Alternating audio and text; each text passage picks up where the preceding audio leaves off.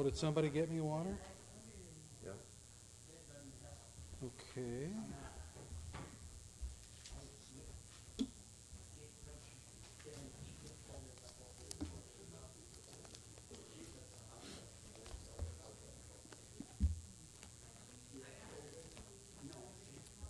Hey, Mercy.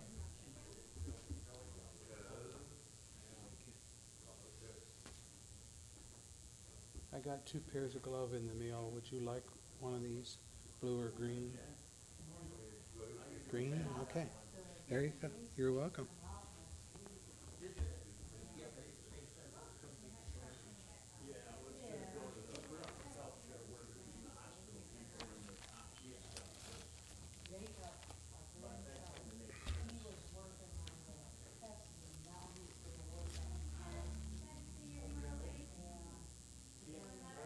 Seems 11.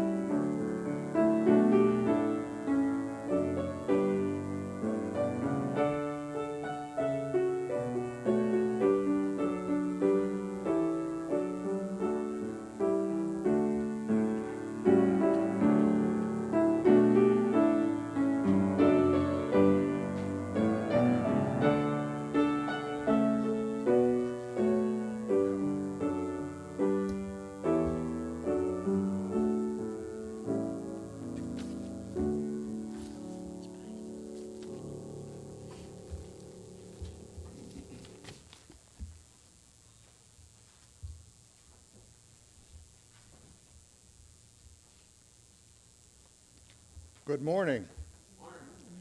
Nice to see some old faces. Well, not old, but familiar faces back. I don't want to get in trouble first thing in the morning. Let's look at a couple of announcements. Again, you're offering envelopes to the offering box because the deacons are doing the counting. Andrea is our contact for our prayer chain and prayer requests. As you see this, the days of praise and acts and facts are festooned around the pews and in the lobby area. So, church would like to extend its thanks for the group that showed up yesterday to do the decorations. They did a wonderful job, and we had a lot of kids involved, and that was just such a blessing to see that. Many hands at work. So, and don't forget also we have a booklet that we need to have signed for those that need to update your phone numbers and addresses and such. One message that's not in the bulletin today is Vicki Lilly. Is she still in Lapeer Hospital? She's still in Lapeer Hospital. She had surgery for a bowel obstruction, so keep Vicki in your prayers. So, the sound people is yakking at me or the sound director? I think it's to me. Okay. I'll let you two go at it then. Our scripture for meditation this morning is taken from the book of Psalm 119, verses 1 through 16, and that's page 957 in your Pew Bible.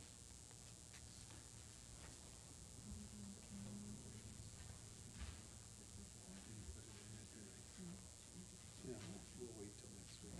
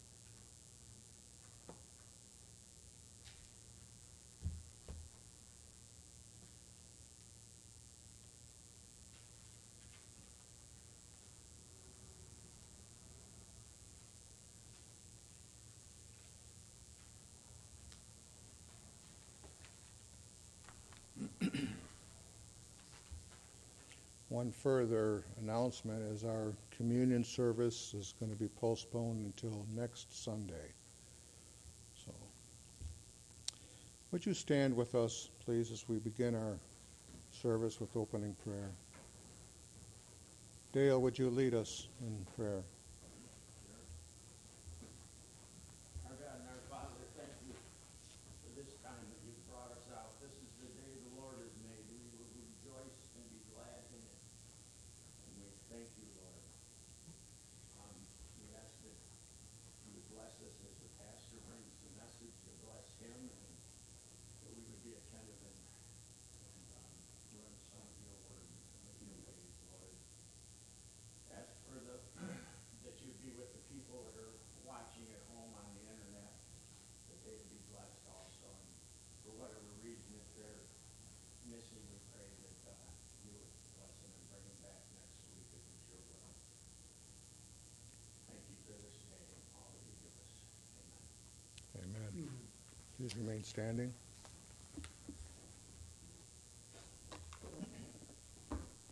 Will you take your brown hymnal this morning and turn to number 319, 319 in the brown.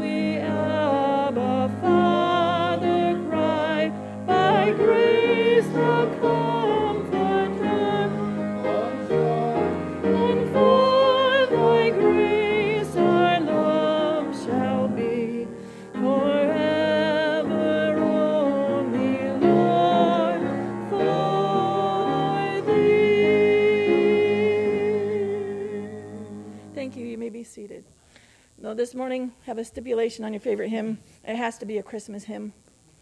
It's December now. I see her. All right. First hand was Naomi. She was, do you have a Christmas hymn, Naomi? Yeah, I've got 132. 132. Angels we have heard on high. All right. Is this your favorite or just one you wanted to sing? All right. I love this one. Thank you.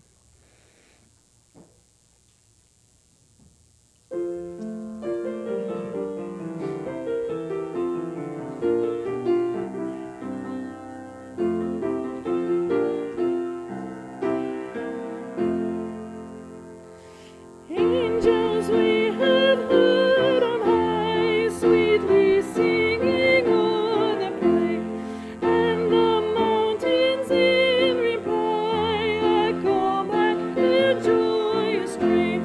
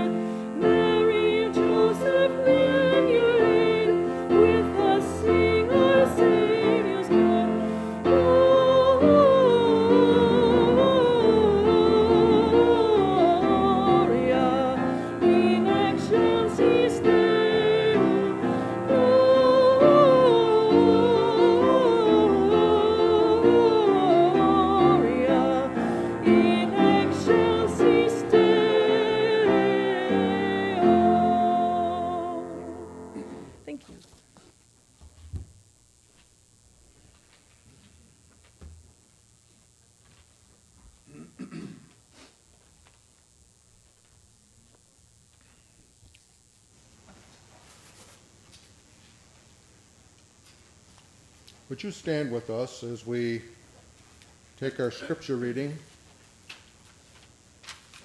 from the book of 1 Corinthians, chapter 11, 17 through 34, page 1784.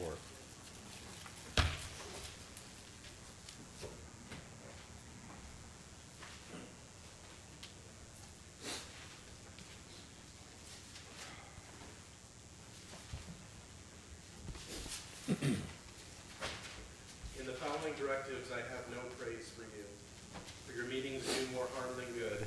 In the first place, I hear when you come together as a church, there are divisions among you, and to some extent, I believe it. No doubt there have to be differences among you to show which of you have God's approval. So then, when you come together, it is not the Lord's Supper you eat, for when you are eating, some of you go ahead with your own private suppers. As a result, one person remains hungry and another gets drunk. Don't you have homes to eat and drink in? Or do you despise the church of God by humiliating those who have nothing? What shall I say to you? Shall I praise you? Certainly not in this matter. For I received from the Lord, which I also passed on to you. The Lord Jesus, on the night he was betrayed, took bread, and when he had given thanks, he broke it and said, "This is my body, which is for you. Do this in remembrance of me." In the same way, after supper, he took the cup, saying, This cup is the new covenant in my blood. Do this whenever you drink it in remembrance of me. For whenever you eat his bread and drink this bread, and drink this cup, you proclaim the Lord's death until he comes. So then, whoever eats the bread or drinks the cup of the Lord in an unworthy manner will be guilty of sinning against the body and blood of the Lord. Everyone ought to examine themselves before they eat of the bread and drink from the cup. For those who eat and drink without discerning the body of Christ eat and drink judgment on themselves. That is why many of you are weak and sick, and a number of you have fallen asleep. But if we were discerning with regard to ourselves, we would not come under such judgment. Nevertheless, when we are judged in this way by the Lord, we are being disciplined, so that we will not be finally condemned with the world. So then, my brothers and sisters, when you gather to eat, you should all eat together. Anyone who is hungry should eat something at home, so that when you meet together it may not result in judgment. And when I come, I will give you further directions. May the Lord add his blessing to that holy and inspired scripture. Please remain standing. Take your brown hymnal once again and turn to number 131. 131.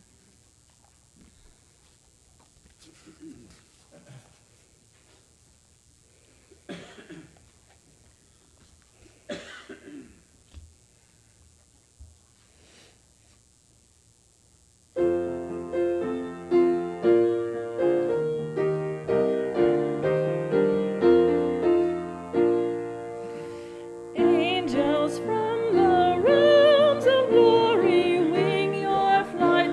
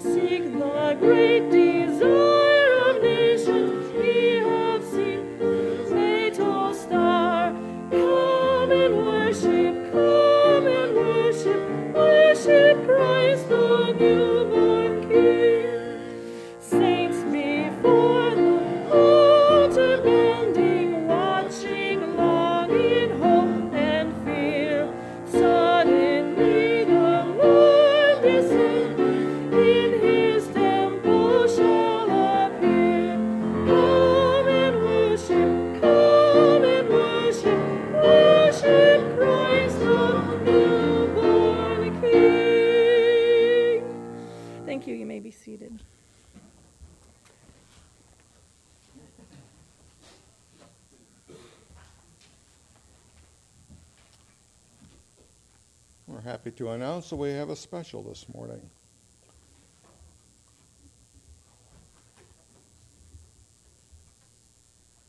I can't remember. No. 140.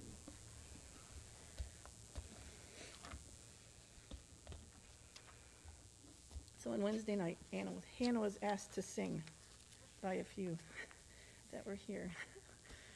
So this is her fulfilling her word because she promised she would sing. I'm going to take this off to sing, though. I'll take it off. Okay? Yeah, I'm all right. I'm just having a hard time breathing today.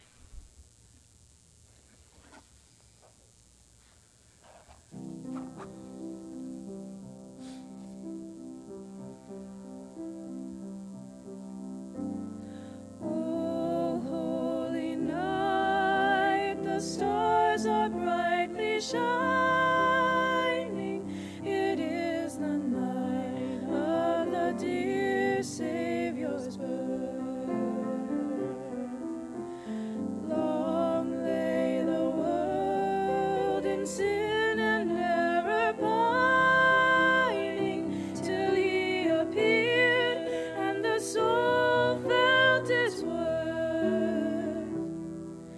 A thrill of hope, the weary world rejoices, for yonder breaks a new and glorious morn. Fall on your knees, oh, hear the angel voices, oh, night divine, oh, night when Christ was born, oh, night, oh, holy night, oh, night divine.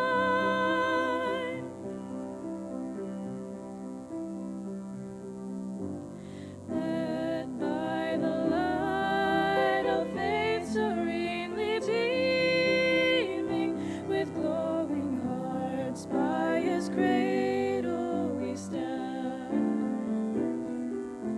So led by light and a star sweetly gleaming, here came the wise men from Orient land. The King of Kings lay thus in lowly manger, in all our trials born to be our friend. He knows our need, to our weakness is no stranger. Behold your King, before him lowly bound. Behold your King, before him lowly bound.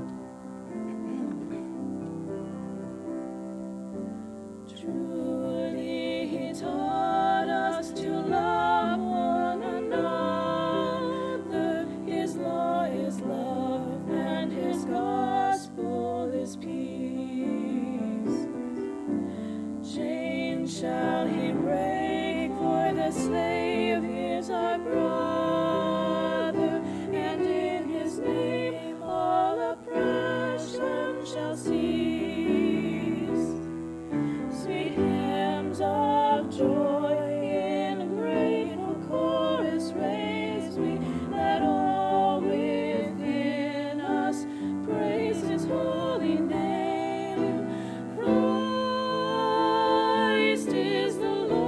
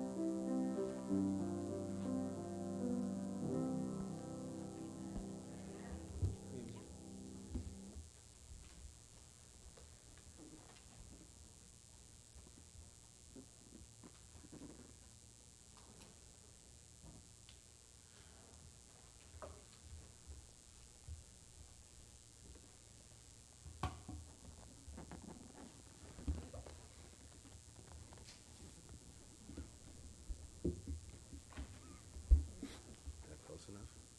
I think so.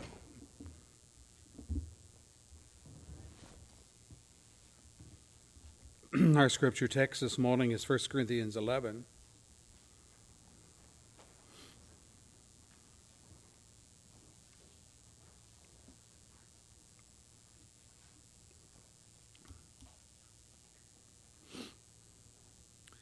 Doing this little mini-series on worship. Today I want to talk about worship through the ordinances. Next week we'll have more traditional message on Christmas. So stay tuned for that. By the way, thanks to all the people that showed up the other day, decorated the building. Looks very festive. I'm very thankful for that. This is our holiday. Just remember that. Christmas is the Christians' holiday. We celebrate the birth of Christ, the coming of Christ, and Advent in particular, and the coming of the Holy Spirit into our lives to change our lives. And we're not so much interested in the presents and all of those things, but we're interested in the great gift that God gave to us in the birth of his Son, and the Son that became the Savior of his people. We praise the Lord for that. In studying the subject of worship, we have considered how prayer to God is a form of worship. We learned that everyone prays, even atheists pray, especially when they sense imminent danger to their person or their family. Prayer is an expression of dependence, an admission that we need or want divine intervention in our lives. Where we were born, how we are to live, we pray about all those things. Physical capabilities or lack thereof, daily sustenance, we pray for those things as well. We pray for others. And we pray for our great need for forgiveness, because we know that in a sinful world we are spiritually bankrupt. We pointed out how we worship God through prayer, communal prayer. We appeal to God to listen to the collective agreement of his people. And it's weighty because where two or more are gathered in Christ's name, there's an agreement on the request. There's also individual prayer, practically on every issue or circumstance of life. Marriage, health, issues, timidity, loss of capabilities, the defeat of slanderers, and so on. The enemies of our soul. We pray about all those things. And then we talked about intercessory prayer of our spiritual leaders. Moses, Nehemiah, Daniel, we use them as examples. They all prayed about the spiritual poverty of their people, and they prayed for their people. They prayed for Israel. Israel beseeched God to be merciful and to restore faith and repentance to the people of God. Lots to pray about. We saw that prayer is worship through penitent prayer. The unbeliever and the believer alike pray for repentance. Pray in repentance for the forgiveness of sin. Well, today I want to address the concept of worship through participation in the ordinances. And next Sunday, then, we'll talk about the advent of Christ and so on. Observing the ordinances. What is an ordinance? Good question. God told Israel in the tent of meeting outside the curtain that is in front of the testimony, Aaron and his sons are to keep the lamps burning before the Lord from evening until morning. This is a lasting ordinance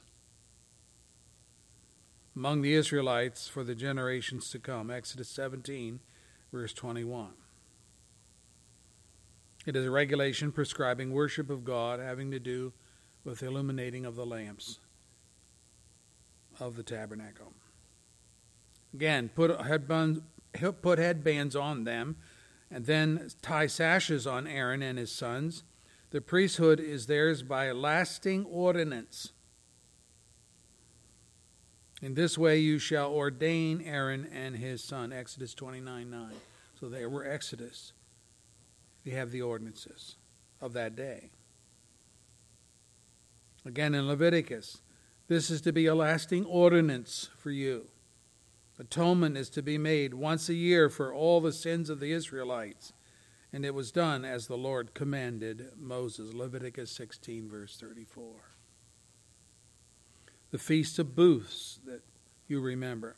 Celebrate this as a festival to the Lord your God for 7 days each year. This is to be a lasting ordinance for the generations to come. Celebrate it in the 7th month. Live in booths for 7 days. All native-born Israelites are to live in booths so that your descendants will know that I made the Israelites live in booths when I brought them out of Egypt. I am the Lord your God. Leviticus 23, verse 41 and following. Now we could go on, but it's clear thus far that an ordinance is somewhat different from, let's say, the moral law, the Ten Commandments. The Ten Commandments were and are a list of regulations that speak to the need of all men as creatures of God, living under the standard of morality laid down by the Creator.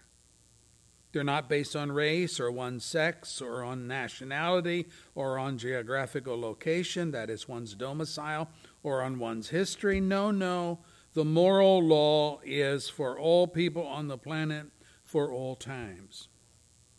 Do they all recognize it? No. But it was given that as such. But, here we go. An ordinance has specific reference to God's people in relation to their personal history as it relates to God.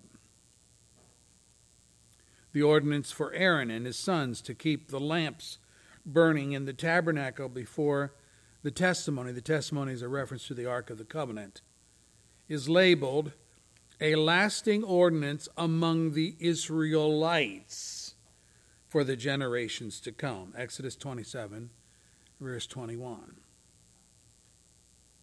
Just think about that. It's a lasting ordinance for the Israelites.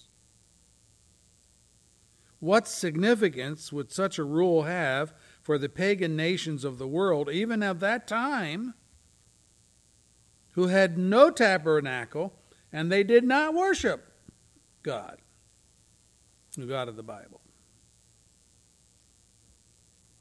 Okay, what about the yearly celebration of living in booths for 7 days?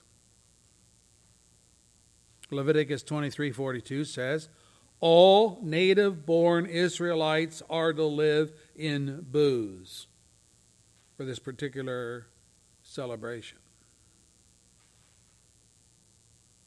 That was to commemorate the time when God rescued the people from Egypt and that servitude that was there, and he had them live in booths in the desert. You see, it had meaning to Israel, but not to anyone else. How does this hold true when we come to the New Testament to consider the ordinances that Christ laid down for his church? First observation is that the word ordinance or statute is not found in the New Testament, record, which is not the same as saying that prescribed practices are not found there. They are found there. It's just those words aren't used. Prescribed practice, that's what an ordinance is. It is a prescribed practice laid down as obligatory by a given authority. I think you're all familiar with various city ordinances, aren't you? City ordinance might say that they might have a no blight ordinance, which means that a city will not permit junk cars to sit in your front lawn, or garbage piled up on the sidewalk, or lawns with weeds 2 feet high because you didn't cut the grass. And yes, you can choose to ignore such city ordinances, but then you will be fined by the city, or the city will clean up the blight for you and bill you the cost. In the spiritual realm, an ordinance receives its authority directly from Christ, just as the Old Testament ordinances received their authority from Jehovah, speaking to or through his prophets. And these also are binding upon the followers of Christ. They carry an obligatory weight that cannot be dismissed without consequence. Okay. What are the ordinances of the new covenant? The day in which we live, the era in which we live. There are two: baptism and the Lord's table. Baptism is an ordinance issued within the Great Commission. Therefore, go and make disciples of all the nations, baptizing them in the name of the Father and of the Son and of the Holy Spirit. Matthew 28, verse 19, given to the apostles.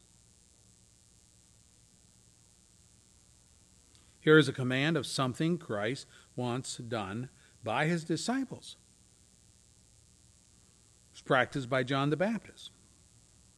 We read John came, preaching in the desert region, and preaching a baptism of repentance for the forgiveness of sins, and the whole Judean countryside, and all the people of Jerusalem went out to him.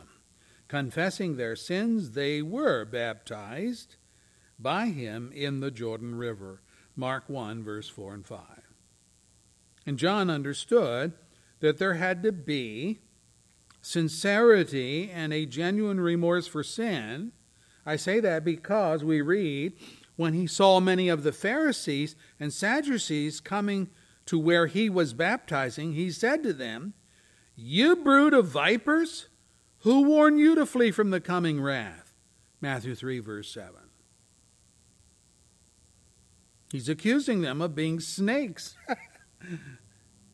Snakes going through the motions of repentance while they plotted against God's anointed, and that's why they were snakes.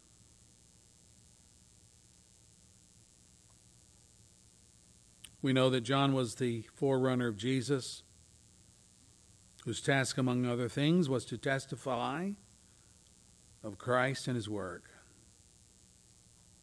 And so when speaking of baptism, it's not surprising to hear John explain. John answered them all, "I baptize you with water, but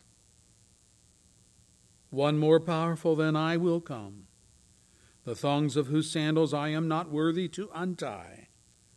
He will baptize you with the Holy Spirit and with fire."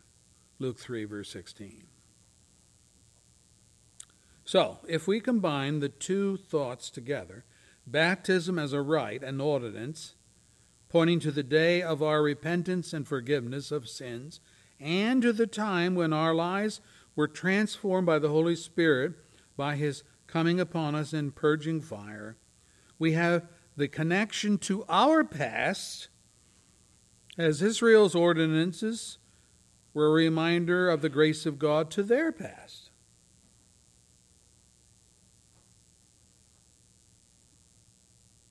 And then secondly, we have the Lord's table. Our text says,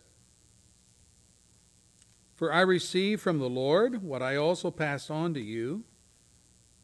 The Lord Jesus, on the night that he was betrayed, took bread, and when he had given thanks, he broke it and said, "This is my body, which is for you.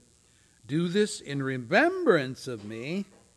In the same way, after supper, he took the cup, saying, "This cup is the new covenant in my blood.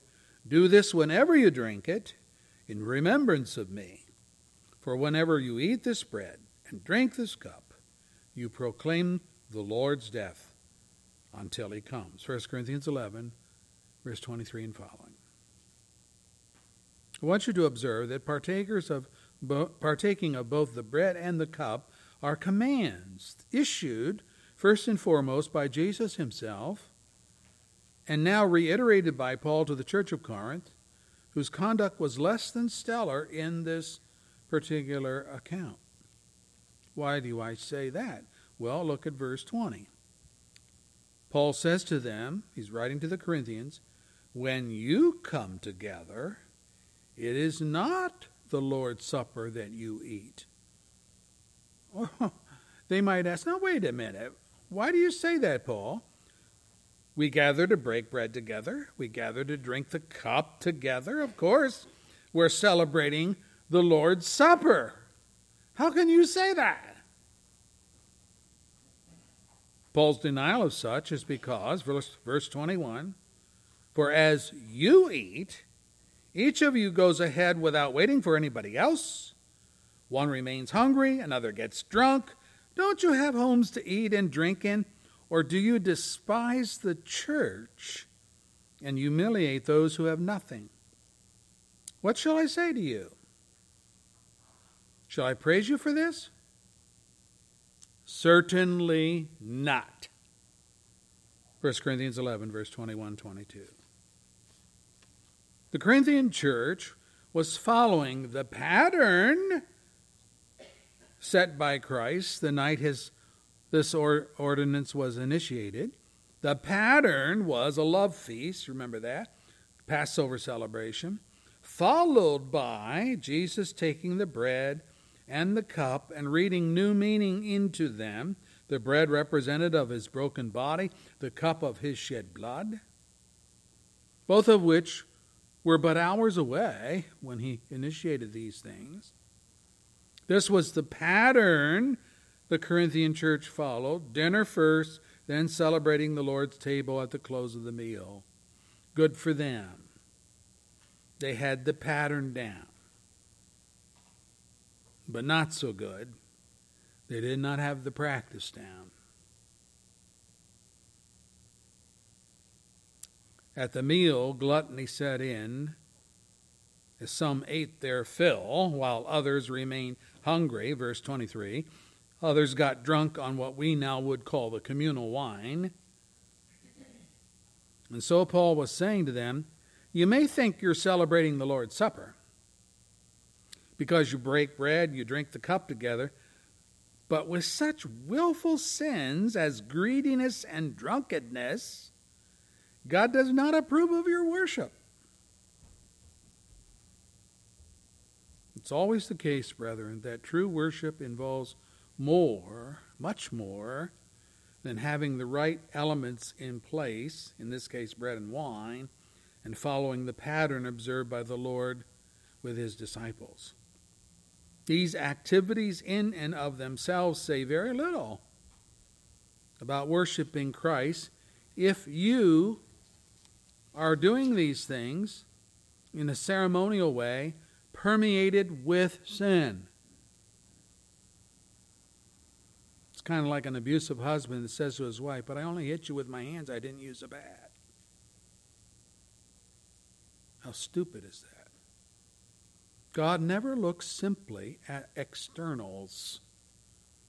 He is always reading heart motives and heart actions.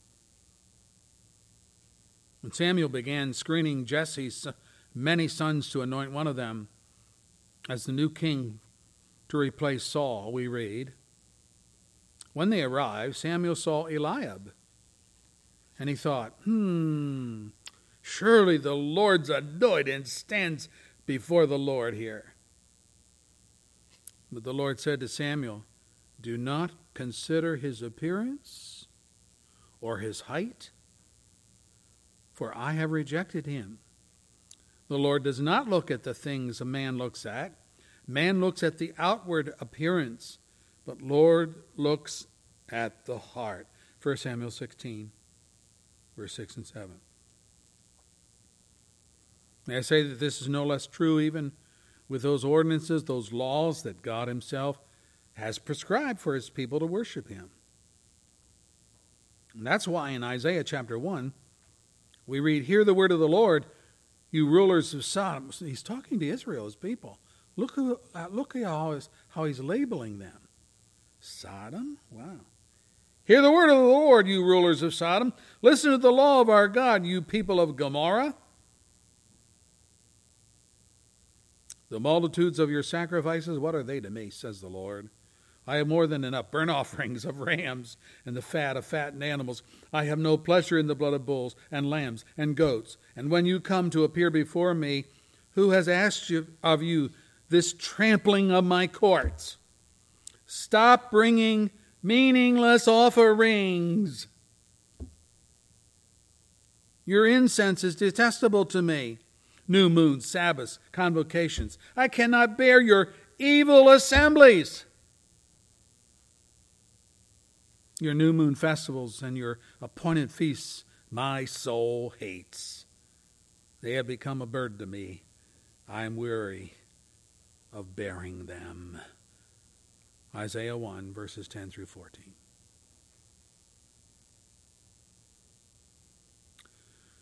We listen to this and we ask, well, now wait a minute.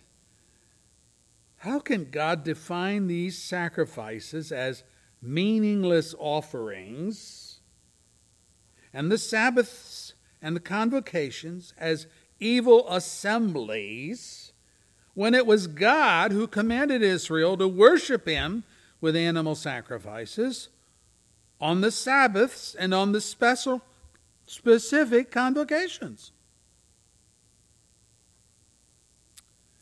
How can he do that? Well, it is again, brethren, this business of the heart. What was Israel's problem in Isaiah chapter 1? Let me read it for you. Wash and make yourselves clean. Take your evil deeds out of my sight. Stop doing wrong. Learn to do right. Seek justice. Encourage the oppressed. Defend the cause of the fatherless. Plead the case of the widow. Come now, let us reason together, says the Lord. Though your sins are like scarlet, they shall be as white as snow, and though they are red as crimson, they shall be like wool. Isaiah 1, verse 16 through 18. All is not well with Israel when Isaiah wrote this. Ask yourself, what good are sacrifices for sin if, while I offer the appropriate God-ordained animal sacrifices, I'm sinning against my neighbor, especially the widows, especially the orphans, who are vulnerable to exploitation? How does that compute? It is as though Israel was saying, well, don't look at that, Lord. Just look at the offerings I'm bringing. Just look at the fact that on the Sabbath I'm found in the assembly and worshiping you.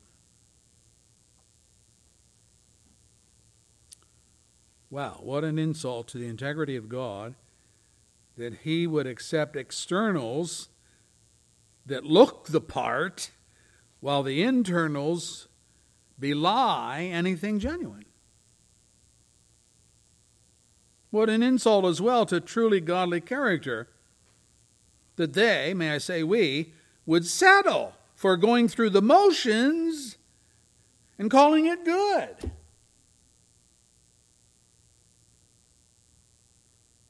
Brethren, you know, it is a scary, scary thing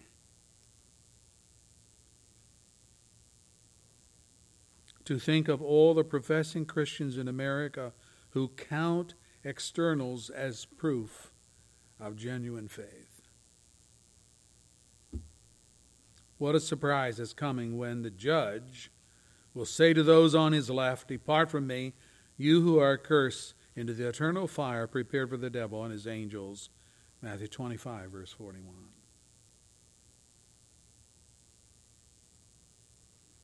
Both practices of the New Testament, baptism by immersion, partaking of the bread and cup at the Lord's table, are given by Christ as ongoing ordinances whose perpetuity is determined by God himself, to cause us to remember. To remember. So that's my next point. Consider what the ordinances bring to our worship. What do they bring to our worship? Number one, remembrance. Verse 24. Do this in remembrance of me, the bread. Or again, concerning the cup, verse 25. This cup is the new covenant in my blood. Do this whenever you drink it in remembrance of me. The same would hold true when we think of the ordinances that Israel was given by God. The booths, for example, which were to be constructed and lived in for 7 days a year, was so they would recall God's deliverance of them from Egyptian slavery and the quick but adequate housing God provided as necessary for their survival, called a lasting ordinance. Remember how it was, you Israelites? You were slaves of the Egyptians, and then I released you. I brought you out with a great and mighty deliverance. And yeah, you had to live in booths in the wilderness because there were no permanent homes there.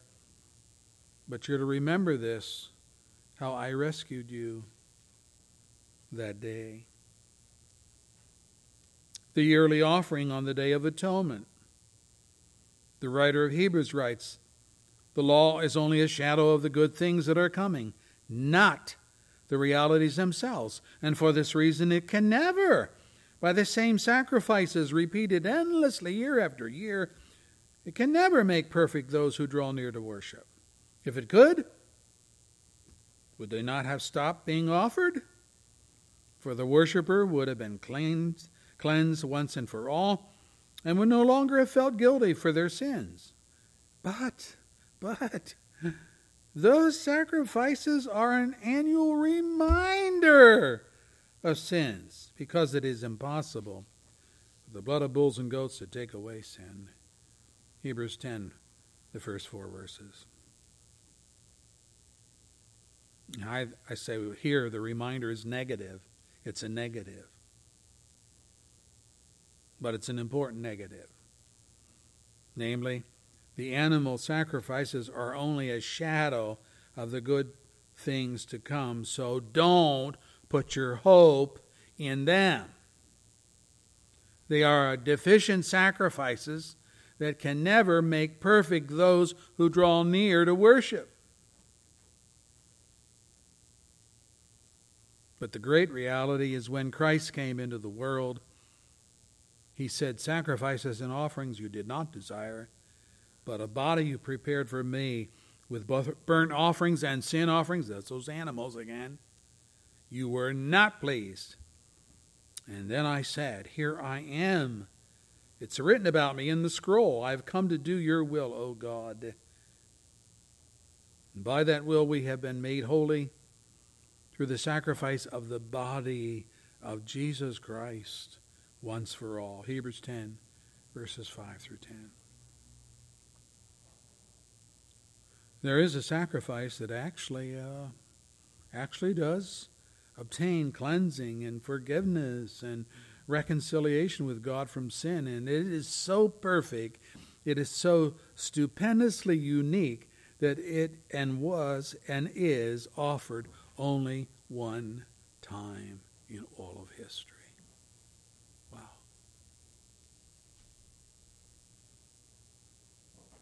It is so effective that once is all it takes to set sinners in a right state before God. And that's the sacrifice of the God-man, Jesus, who is God's Lamb that takes away the sin of the world when men repent and believe.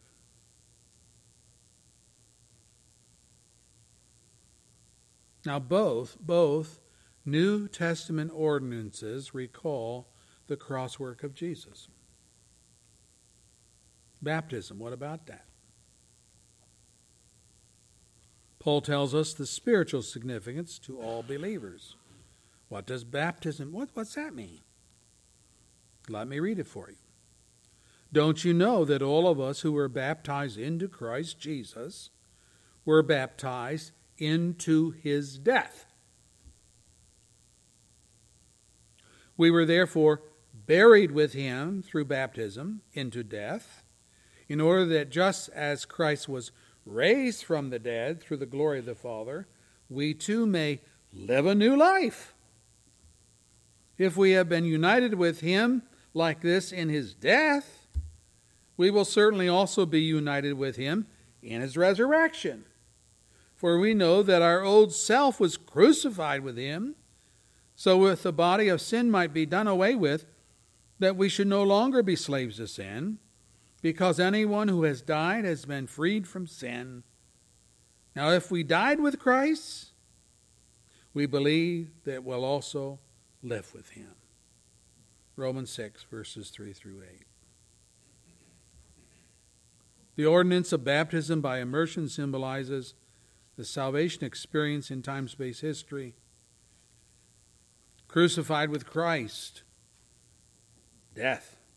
Buried with Christ, the grave. Resurrected, coming out of the drowning pool of sin, a new person, breathing the air of a resuscitated soul that will live forever. All that is symbolized in believers' baptism. If the old you is dead and buried, and the new you is alive in spirit and soul, then Paul's evaluation becomes our experience as well. What was his experience? I have been crucified with Christ, and I no longer live, says Paul. But Christ lives in me. The life I live in the body, I live by faith in the Son of God who loved me and gave himself for me. Galatians 2, verse 20. If this is not you, then you're not saved. Plain and simple. God does not save people and then not change them by emancipating them from the chains of ongoing sin. Living becomes new. Living becomes an ongoing effort to please God in thought, word, and deed. Baptism reminds us of this. Buried with Christ. Yes, but resurrected to new life in Christ. That's the symbolism of baptism. Secondly, the Lord's table does the same thing by concentrating on the actual sacrifice necessary for God to create us anew. There must be a stand-in sacrifice for your sin and my sin, and the law of God states, "For every living soul belongs to me, the Father as well as the Son. Both alike belong to me. The soul who sins is the one that's going to die." Ezekiel 18, verse 4. Is there any doubt as to who is a soul who sins? For the Scripture says, all have sinned. All fall short of the glory of God. Romans 3, verse 23. How people could ever get past this, I don't know. But somehow the devil has convinced them that they're not sinners, or at least not sinners enough to deserve the judgment of God.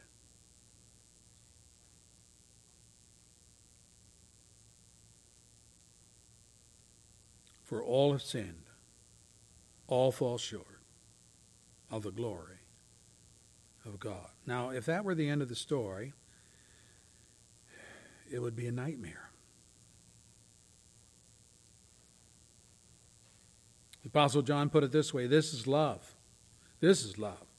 Not that we love God, but that he loved us and sent his Son as an atoning sacrifice for our sins. 1 John 4:10. Or in the text, verse 24, the Lord Jesus broke the bread at the table and he said, "This is my body, which is for you." And thereafter he took the cup, saying, "This cup is the new covenant in my blood." This is the sacrifice superior to the animals of the old covenant that we read about in the book of Hebrews.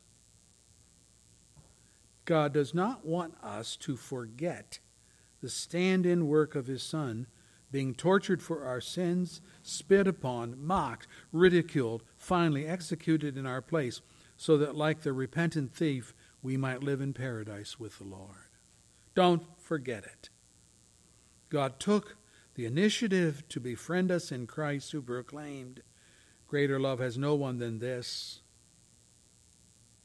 that he laid down his life for his friends, and you are my friends.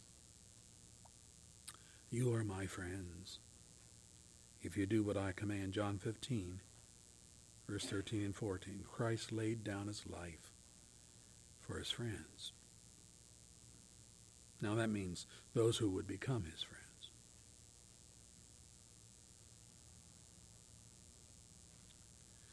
There's a scaled-down replica of the memorial wall dedicated to those who lost their lives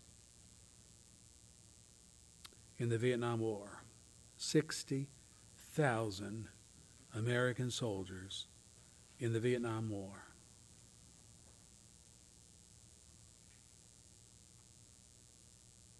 It's called a memorial wall. And it's portable enough to be transported by truck to various locales, and they set it up for people to come and see. And people, by the thousands, come wherever that wall is erected, and they come there for a specific purpose, looking for the names of their loved one who gave his or her life in that way. They're all listed alphabetically, so they can go down the wall and they can find the name of their relative.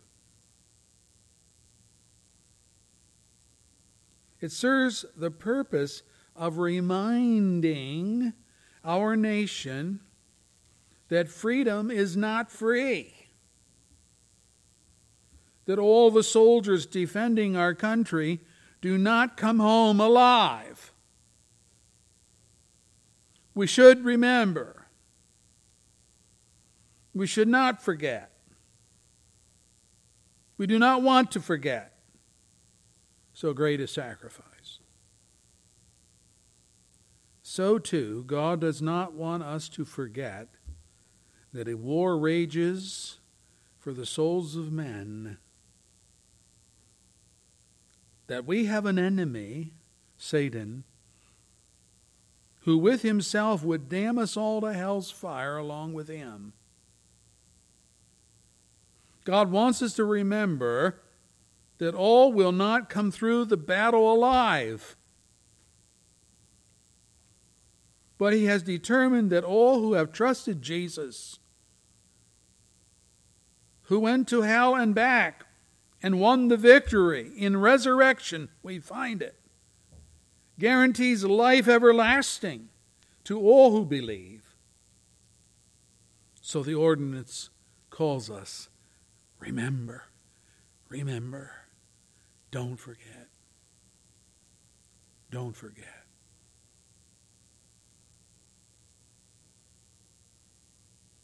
The ordinances call us to remember. Another thing the ordinances bring to us is thanksgiving and proclamation. Verse 26, "For whenever you eat this bread and drink this cup, you proclaim the Lord's death until he comes." 1 Corinthians 11:26. Let's also remember that the baptisms of the New Testament were very public as well. They were not done in secret. Both ordinances are whole church oriented. They have no place in private displays. We don't baptize one person in its stream somewhere. We partake as a church. We rejoice as a church. We proclaim the gospel in our ordinances as a church.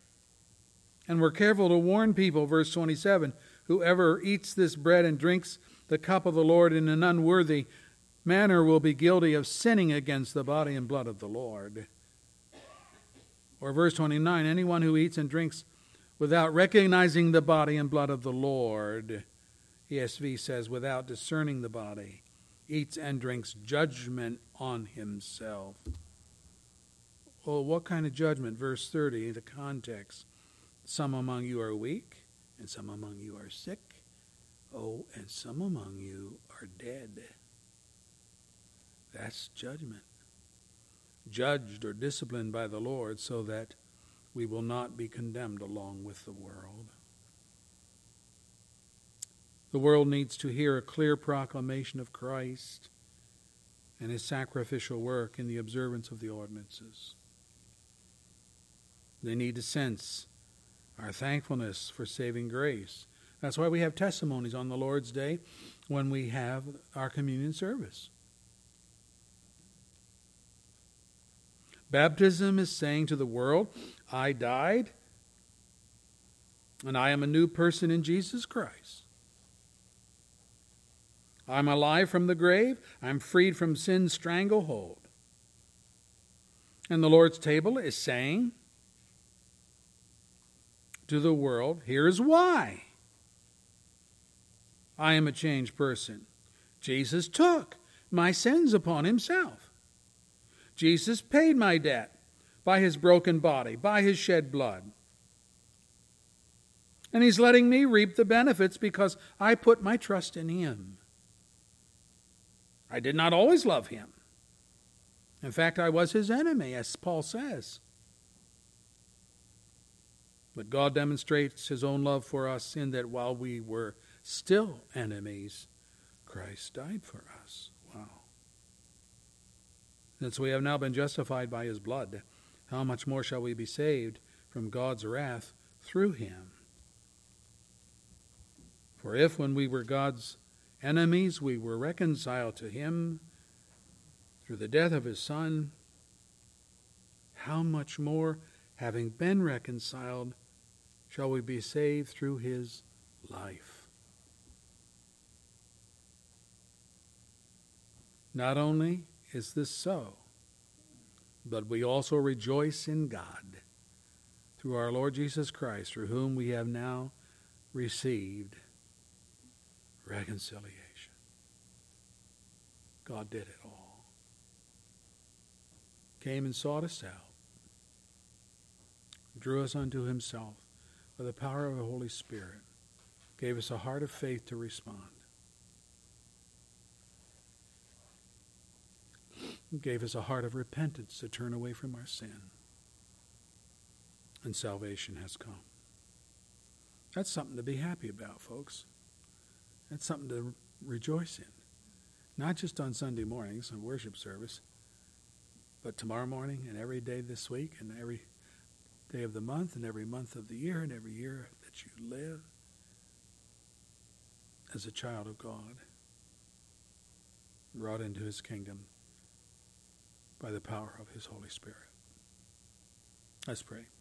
Thank you, Lord, for your word, and thank you for so great a salvation. It is a great salvation. Thank you that you have accomplished for us what we could not accomplish for ourselves. We praise you that you sought us out and drew us by the power of your Spirit. Faith is the work of the Holy Spirit. So we're not talking about human faith here. We're not talking about the kind of faith that says, oh, I have faith that if I sit on a chair, it's going to support me. No, that's not faith. That's knowledge. Because we've sat on a chair 1,000 times and they always support us. But the faith that's supernatural believes in what God says when mankind doesn't believe God at all. When mankind thumbs its nose at God and hates God. Where do I get that? From Romans. The natural man does not accept the things of the Spirit of God because they are foolishness to him. That's our neighbors. That's our acquaintances. That's our relatives.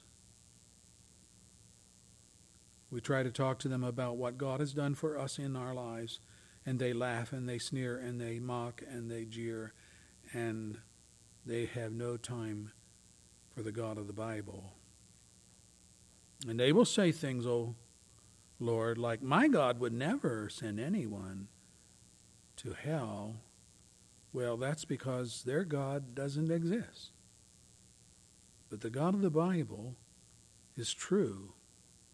And he warns us that the reason Christ has come is to deliver us from hell's damnation and to plant our feet solidly upon the rock of himself and bring us into a right relationship with the Creator. We destroyed that by our sin. You restored that through your great sacrifice.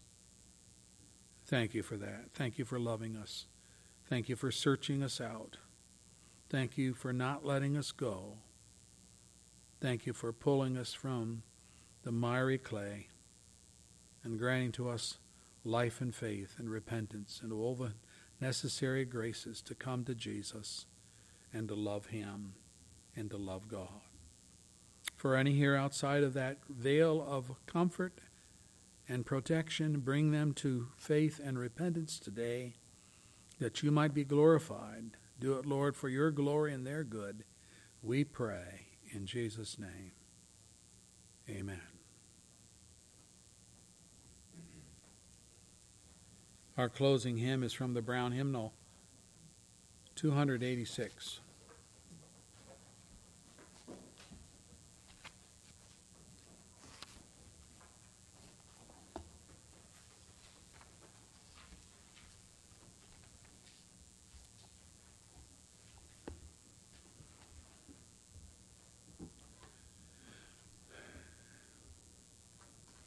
We normally sing this hymn on a communion Sunday,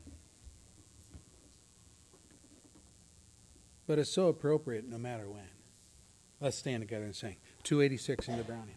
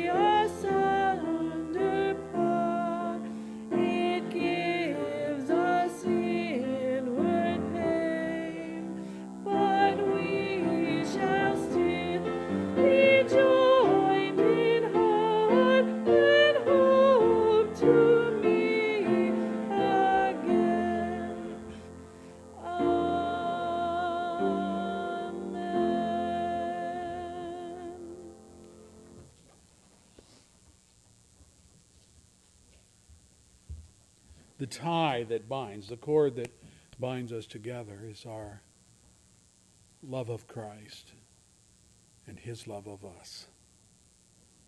It's called family. It's called family. The world is not the family of God. The church collective is not the family of God. There are many churches that the Bible calls the synagogues of Satan.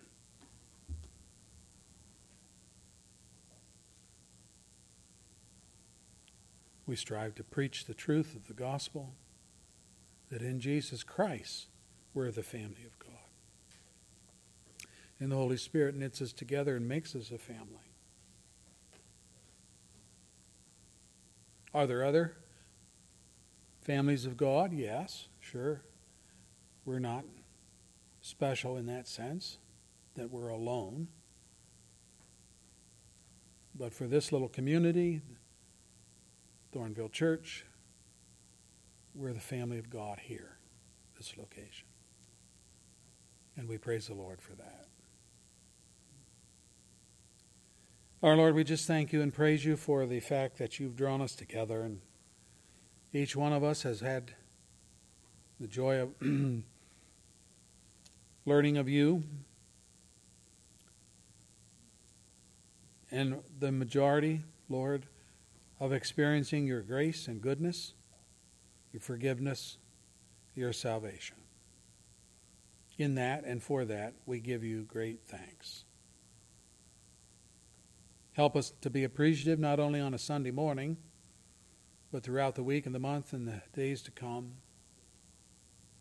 And help us to testify of what it takes to be rightly related to God, and that's through the Lord Jesus Christ and his shed blood.